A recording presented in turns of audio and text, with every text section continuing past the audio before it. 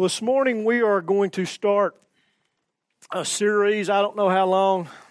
I don't know exactly how long it'll last because I only have one sermon done in the series, okay? But I'm started. I sort of know where I'm going, and God will let me know when I get there.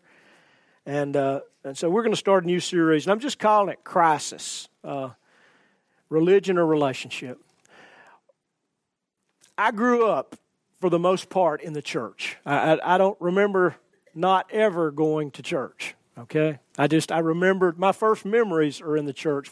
I shared with you a few weeks ago, my brother and I have been going through my mom and dad's stuff, and I found a picture of probably the first Christmas play I was in. And I was a little bitty guy. And all my memories are around church. But the thing is that for most of my life, church was about religion. It was about what I needed to do and what I didn't need to do instead of about relationship. And when I discovered that God's not interested in religion, He's interested in relationship, it set me free. I mean, I can't explain to you what it did. I'm a little bit of a rebel. I don't like the status quo. I don't like the flow. I don't like going the same direction everybody else is going. And some of that, for a long time, I thought was just me, that I was a rebel. But I think part of it is it's just the way God made me, okay? And God made you. He made all of us different because He likes difference, okay? When he picks a bouquet of flowers, it's not all roses. Okay, it's all different kinds of flowers, and God is multidimensional. He's multifaceted, and that's one of the reasons He created us. And one of the things that has happened is the relationship that He wants so much with us throughout the centuries has turned into religion. And I'm going to define all of that a little bit this morning. I don't know that I'm going to do it all this morning, but we're just going to get started this morning.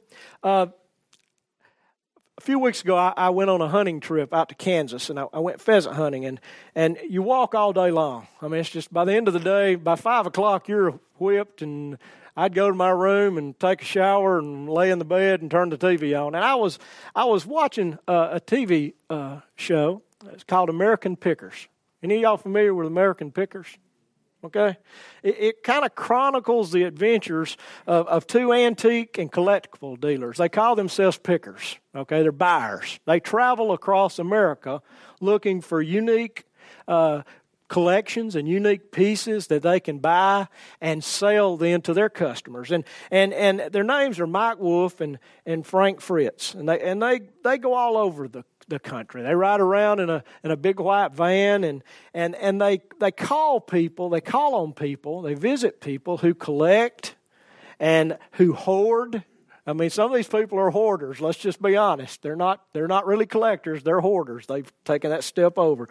Or who have inherited overwhelming collections of what they would call treasure and for what many people would call junk, okay? But listen, one man's junk is another man's treasure, all right? And I was watching it, and I love it. They explore homes. They get up in the attic and look. They crawl through barns. They go to outbuildings. They go through warehouses and any other place that people have stored their collections. And I was watching the show that night as Mike and Frank were climbing through an outbuilding. I would call it a shed. Okay, I mean, for those of you that grew up in Alabama, you'll know exactly what a shed is, okay? It's not a barn, it's a shed, okay? And they were crawling through this old couple shed. Now, these folks had sheds all over the place. They had stuff everywhere. They had collected and collected and collected. And they're digging through stuff, and all of a sudden they come across, as they're digging in this shed on the back wall, they come across an extremely rare automobile. It's a 1935 Auburn Phaeton convertible. Now, it did sort of look like this, but it wasn't shiny and bright, okay? It was black, and it had leather seats.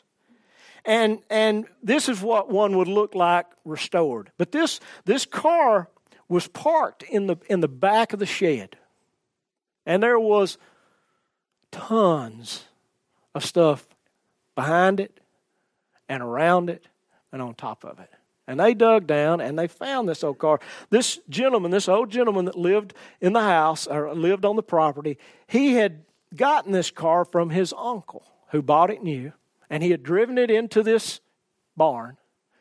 And over time, he just covered it up. He knew it was there, okay? He knew it was there. And the car, it had its original paint. It had its original leather seats. Everything was original. It's just covered with dust, okay? Covered with dust.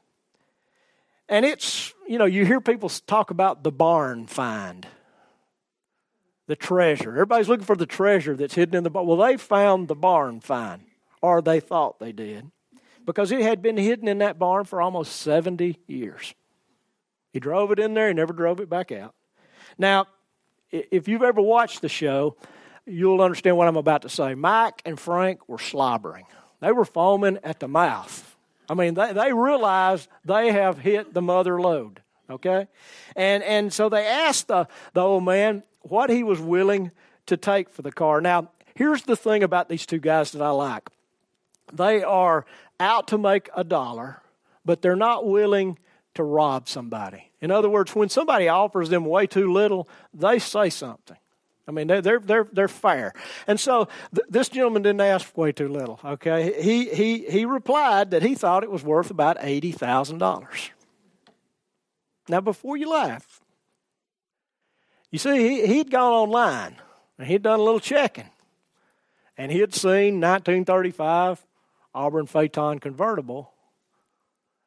When it was restored, it was worth $80,000 to $110,000. And so he'd kind of been counting on this car to be his nest egg for he and his wife as they got older. It was going to be a part of their retirement when their retirement sort of gave out. And so really it was just his investment. That was the bank where his investment was. And so, Frank and Mike kind of stepped back there, they're like this, and they realize the car is worth a lot of money. But they just don't know a lot about the car. And so they get on the phone, they make a call to a friend of theirs who's an expert in vintage cars. And the expert, he asks some questions. They sent him some pictures. And then he asks a question. He says, tell me what size engine it has in it. And so they dig around and they figure it out. They send the guy the size of the engine. And the old man had missed a sort of a small detail. And that was the size of engine. The size of the engine made the car worth more or worth less. In his mind, it was an $80,000 car. But in reality, the engine was a smaller engine. And they had made more of those with the smaller engine. It was still worth $20,000 to $30,000, okay? But it wasn't worth the $80,000 that he thought it was. And all of a sudden, there was a crisis sort of in his life. He thought it was worth more. It was a detail. Details are important. The cars looked alike.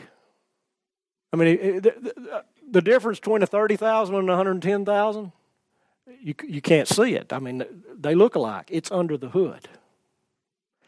He just neglected to get the size of the engine. And all of a sudden, there's a crisis in his life. And that word crisis kind of implies impending disaster. It implies catastrophe. It implies emergency. That word crisis sort of precisely describes most believers in most churches today, which in turn describes most churches. Most churches are in crisis. Most believers are in crisis. And it may describe you this morning.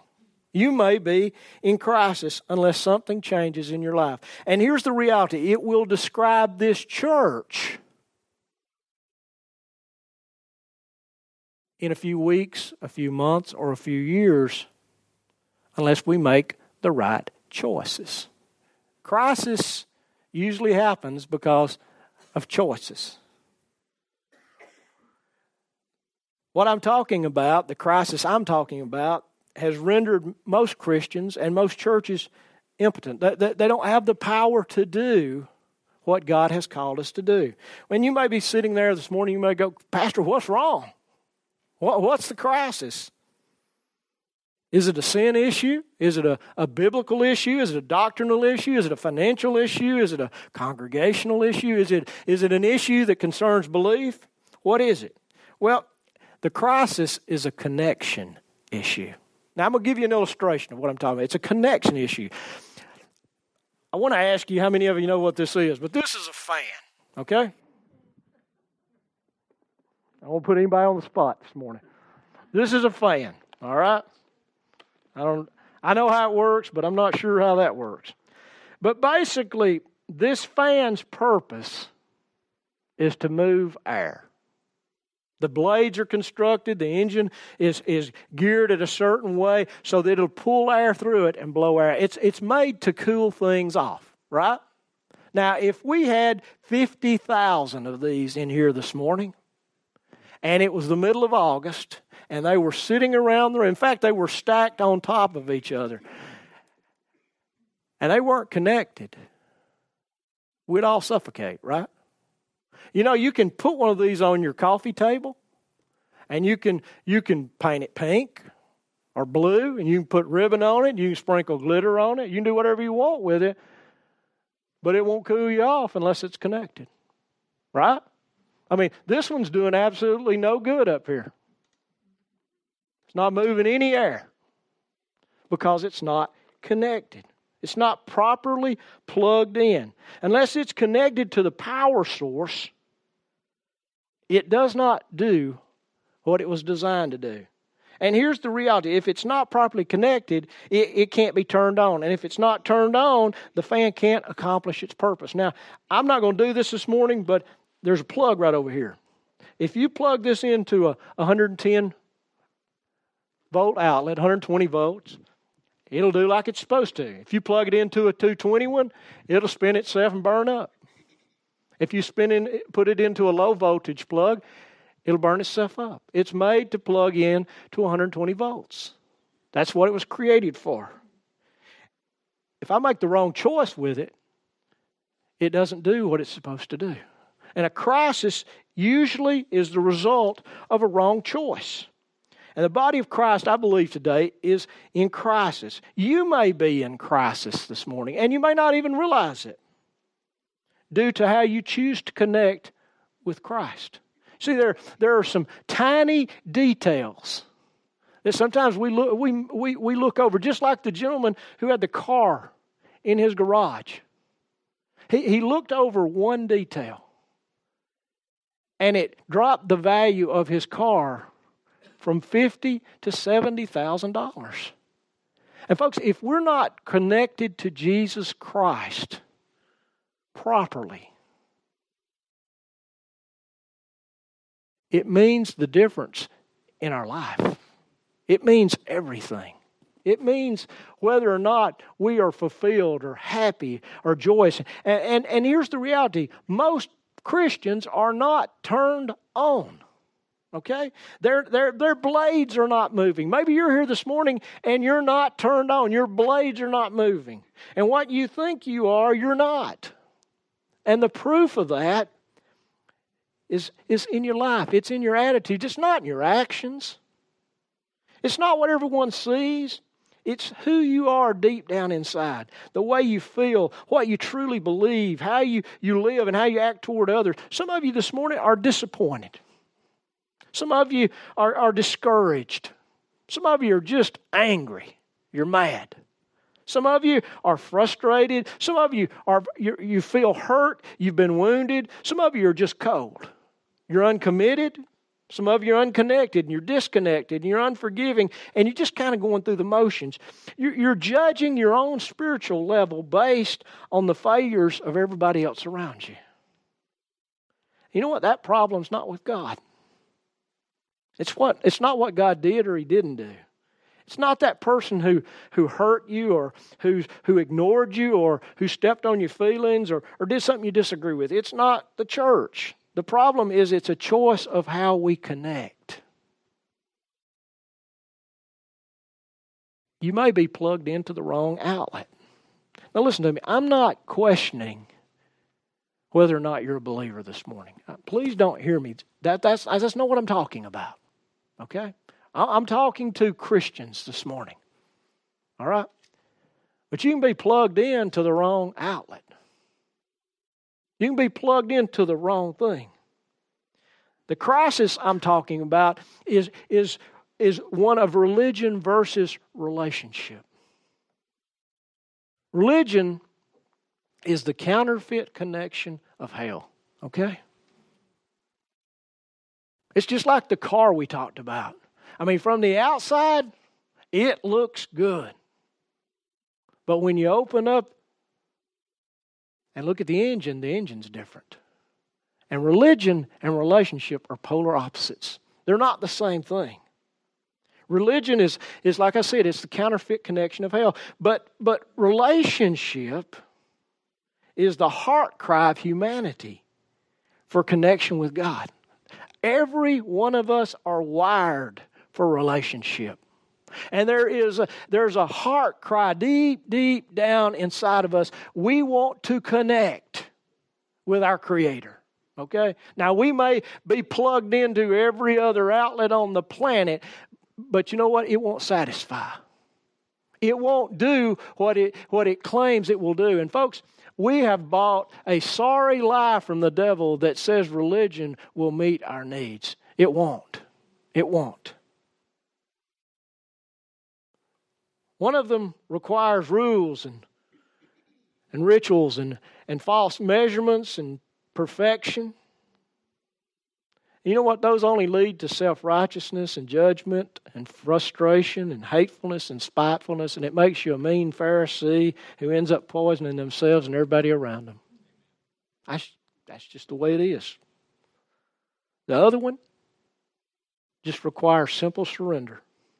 But what happens is, in that surrender, it results in ultimate satisfaction, which leads to selflessness, to service, and to sacrifice. One leads to frustration. The other one leads to fulfillment. Every believer has a choice when it comes to the path that they will pursue in connecting with God. Every one of us has a choice. We can either follow the path of religion or the path of passionate relationship. Most of us grew up in religion. We're trained in it. I mean, we've been dipped in it like an Easter egg, okay? We think religiously when it comes to the things of Christ. We don't think relationally, we think religiously. It's deeper ingrained in us than we think. Okay? And maybe over the next few weeks we can see some of that. But most teachers and most preachers talk about relationship, but they teach religion. They teach works. Talk about grace, but teach works. Every believer yearns for relationship, but the majority of us choose religion. Relationship is harder to gauge than religion. There's freedom in relationship, but there's more structure, it seems, in religion. I don't know if you're like me, but I like to know how well I'm doing. Every once in a while, I need a pat on the back or a kick in the pants. Okay? That's the way I am. And you know what? That lends itself to religion. Because in religion, you can measure. In relationship, it's kind of a walk in freedom. And you're not sure.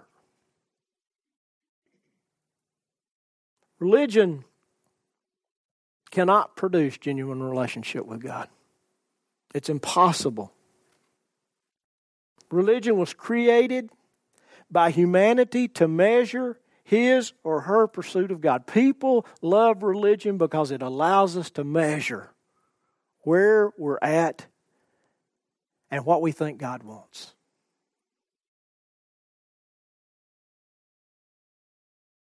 God pursued humanity. We don't pursue God. Scripture tells us that nobody seeks after God. No, not one. God seeks after us.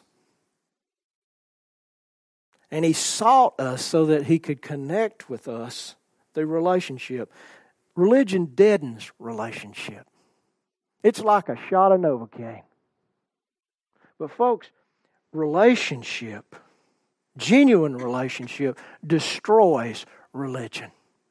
Now listen to me. Religion dies a slow, hard death. But once you taste real, genuine relationship with Jesus Christ, when all of a sudden you're going after His heart instead of what you can get from Him, His hands. And there's nothing wrong with needing things from God and getting those things. Please don't misunderstand me. But religion pushes you to go after what God can give you rather than the heart of God. Listen, there's not going to be a celebration of religion when we get to heaven.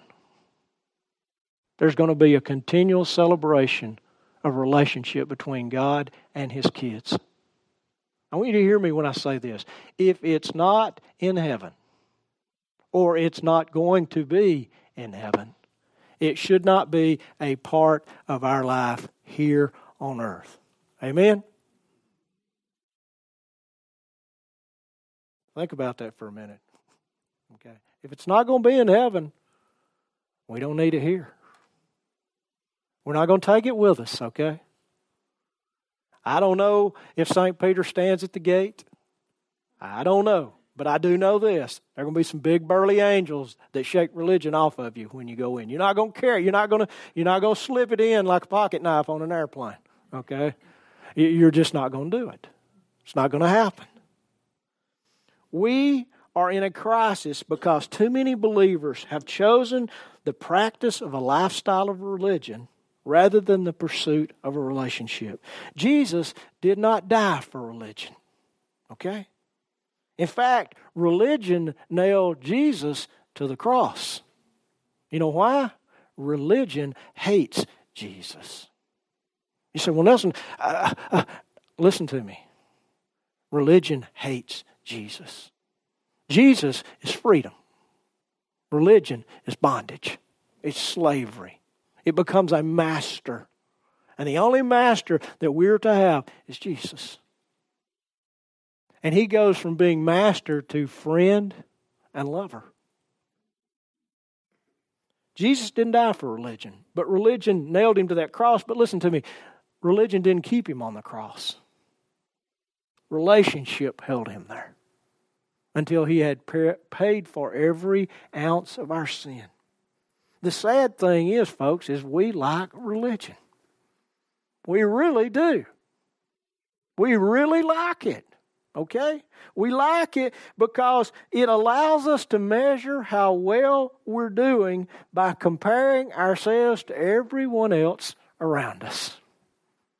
And you know what? When I get by myself, and I'm feeling pretty good about myself, I look a lot better than I really am.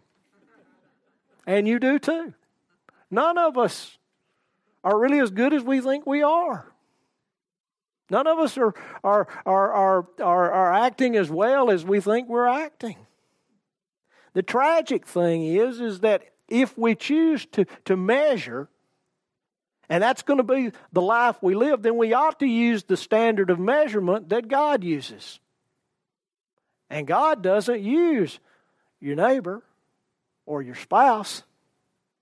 God says, here, how do you do in comparison to Jesus? Here's the standard of measurement. If you can be like Jesus, everything's good. The only problem is none of us can be like Jesus. None of us. None of us come close. We all fail. God's standard is Jesus. It's not our spouse. It's not our friends. It's not the person 5 rows up and to the left in front of you or 3 rows back and to the right behind you. Yet we like it. We like it. We fear relationship. We fear it because it requires us to be real, genuine. To come out of the bushes. to be transparent. There's no hiding. There's no posturing. No being who we wished we were, but we're not. It requires coming to grips with who I really am. The real me. And then presenting myself before God without anything except the blood of Jesus. I've got to trust that the blood of Jesus will cover all the warts and all the mistakes and all the failures and all the sin. Now let's just be real honest. That's scary, isn't it? That's why we like religion so well. Religion gives us a false sense of superiority. It makes us feel superior. When we do the right things, we feel pretty good about ourselves. The only problem with is that false sense of security comes, but also there's a fearful sense of inferiority at the same time. There's superiority and inferiority fighting. I feel good about myself, but do I measure up? And see, there's no peace. It makes us feel good around those we go to church with, or that we rub shoulders with at work or at the store, but it leaves us wondering whether or not God really loves us or not. Whether or not we're really good enough. Have we done enough? Or have we made Him mad? I can't tell you how many Christians I've talked to that will say, you know what, I've made God mad. He's mad at me. He's angry with me. I've messed up. Listen to me this morning. If you don't hear anything else I say, God is not angry. He's not sitting on His throne with His finger cocked and little lightning bolts jumping in and out looking for somebody that He can obliterate. Okay? He's not. He's not angry. He's not mad. He's satisfied. You know why He's satisfied? Because Jesus took His anger and took His wrath. He drank it every bit to the last drop. That's what propitiation means. Jesus became the satisfaction for our sin, for our mess-ups, for our foul-ups, for everything else. Jesus became that. Folks, God really loves us. But religion, always that gnawing question is there, does He really? How could He love you? You've done this. You went there. You said this. You treated that person this way. How could God love you? Religion makes us dependent on our own works instead of the finished work of Christ. Folks, religion is a smokescreen. It's a daydream. It's a wish I could, but I can't really. Religion is practiced in public. Okay? Relationship is pursued privately. But it's vividly evident in public. You know what I'm talking about. You know when you've met somebody that has a relationship with God. They glow. You know what? When Moses was on the mountain with God for 40 days and he came down, nobody had to ask him where he'd been. Scripture tells us that he glowed with the glory of God. His skin had absorbed it. Have you ever been around someone or been to someone's house that had, I'm going to say it right, potpourri, or they had perfume or whatever, and when you left their house, you could still smell the perfume or you could smell the potpourri. Folks, when you're in the presence of God, when you spend time in relationship, people will know. You won't have to practice it in public. It'll just be evident.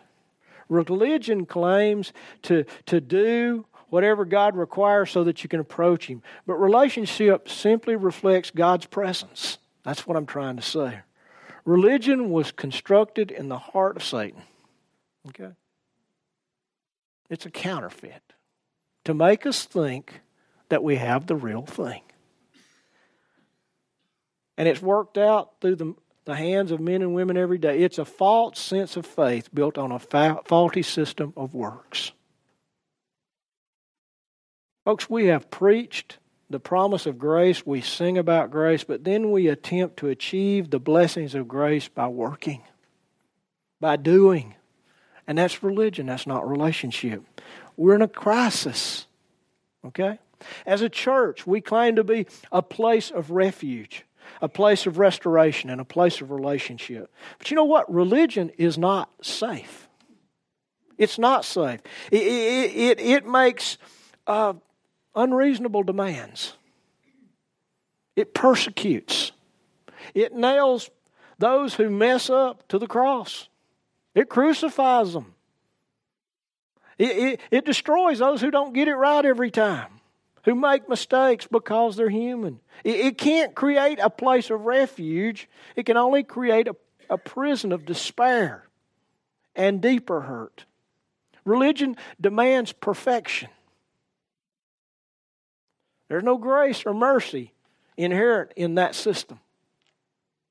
Therefore, it offers no place for restoration. It decimates, it cripples, it kills. It produces living death that ensures your wounds and your issues never get healed. We just learn to cover them up with the makeup of religion. Religion is the mortal enemy of relationship. Religion demands rigid perfection, where relationship offers unconditional love. There's a big difference. We can't be perfect. Listen to me. If you could be perfect, Jesus would not have had to die for you. Okay? The Scripture says, for all have sinned and fallen short of the glory of God. None of us measure up. We're all in the same boat. Okay? And it's sinking. Unless Jesus is in it. Okay? And if Jesus is in it, we're going to the other side. That's what he said. Folks, religion is the mortal enemy of relationship. It's a counterfeit facsimile of relationship. It looks like relationship. It looks just like that 1935 Auburn in that barn looked like the real deal. It looked like $80,000. But it was only worth $30,000 because it didn't have the right kind of engine in it. Religion demands that you do and do and do and do some more and more and more. It's always more. Here's the reality about religion. Religion is about you. It's about me. In religion, the worship of God is diverted and it becomes the worship of me. Or the worship of you. Because it becomes all about me.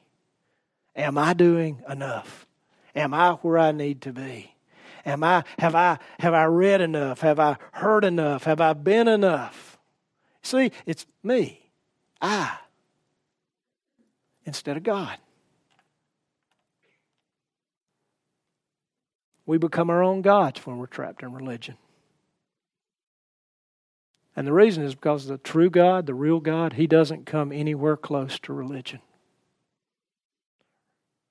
Relationship is the opportunity to enjoy and to flourish and to explore the love and the validation of God given freely through Jesus Christ. Relationship is personal. It's an intimate connection with God. Religion is our attempt to pay for our sins, which cannot be paid. Some of you have heard me say this before. There will be many, many people in hell for an eternity. They will be there to pay for their sins. How long will they be there? Eternity. How long is eternity? Forever and ever and ever. Is there an end to eternity? Therefore, if you're somewhere to pay for something and you have to stay forever, it's obvious you can't pay for it. Okay? Folks, we can't pay for our sins. But religion tells you can. If you just be good enough. Just work harder. If you just do more. Relationship is the result of Christ's payment for our sins, which is complete. It's finished. Folks, religion is a system. Relationship is a Savior. Now, some of you right now are a little uncomfortable that I've not read a scripture yet. And I'm to the end of my sermon. That's not relationship. That's religion. Okay? I have one. I have a passage that I'm going to read right here. And it's an invitation. Okay? It's an invitation to unplug from religion and plug into relationship. Jesus came to a people whom God had revealed Himself to fully. I mean, He had shown them who He was, what He expected, what He wanted, how much He loved them, what He would do for them. He had shown them His miracles. He had shown them His grace over and over and over. He had given them some guidelines to guide them so that they wouldn't destroy themselves and they wouldn't destroy everyone else. And they took all of that and they packed it into a nice little religious system. And so when Jesus comes, He comes to a people who were expecting Him but didn't recognize Him because He didn't look like their religious system said He would. The reality was that He looked exactly what Scripture said He would look like. He did exactly what Scripture said He would do. Their system was flawed, as every religious system is. And Jesus comes. And He says this in Matthew chapter 11, verse 28. And I'm going to read all the way through verse 30. Jesus said this. He said, "Come to me." He didn't say come to the system. He didn't say come to church. He didn't say come to the pastor. He didn't say come to the person who knows everything about spiritual things. He said, "Come to me. All who are weary and heavy laden, and I will give you rest." He doesn't say, "Come to me and I'll give you something else to do. You're not doing enough. If you'll just do more." He didn't say that. He said, "Come to me, all you who are weary and heavy laden, and I will give you rest. Take my yoke upon you and learn from me. For I'm gentle and humble in heart." Listen to me. Most of the sermons I heard growing up and through an early adulthood was of an angry God. Okay? He's mad. And He's mad at me. That's not what Jesus said. He said, "Take my yoke upon you and learn from me, for I'm gentle and humble in heart." And then listen to what He says, "And you shall find rest for your souls. For my yoke is easy and my load is light." Folks, that's a different kind of Jesus than I grew up hearing about. When Jesus hung on the cross, one of the last statements He said was one word, tetelestai. And you've heard it over and over and over. It means paid in full. Folks, He didn't just chirp the words out so it would sound good. He meant what He said. Every word He spoke from the cross was the fulfillment of prophecy. He didn't waste any words. Number one, He didn't need to. Number two, physically, He couldn't. Okay? It was almost impossible for someone to speak who had been crucified after a few hours. So everything he said meant something. And when he said to Telestai, he meant your debt and my debt is paid. Not in part, but in full. It is finished. Paid in full. He meant that. That means past, that means present, and that means whatever happens in the future, Jesus has paid the debt for that sin. And folks, either he has or he hasn't. That's the choice. Religion says, yeah, we know what he said, but here's what it really means. Relationship says, I've paid it. I offer it to you. It's yours. Folks, religion runs from Jesus. But a relationship invites us to come as we are. And it invites us to connect with Jesus. And the reality of it is, the choice is ours. Okay? The choice was ours. Your decision determines whether the crisis that we're in endures or it ends. It's all about your choice of connection. Will I plug into religion or will I plug into relationship? Let's pray. For more information on Eagles Wing Church, visit our website at www.eagleswingchurch.org or on Facebook at facebook.com/Eagles Wing Church. Thanks for listening and have a blessed week.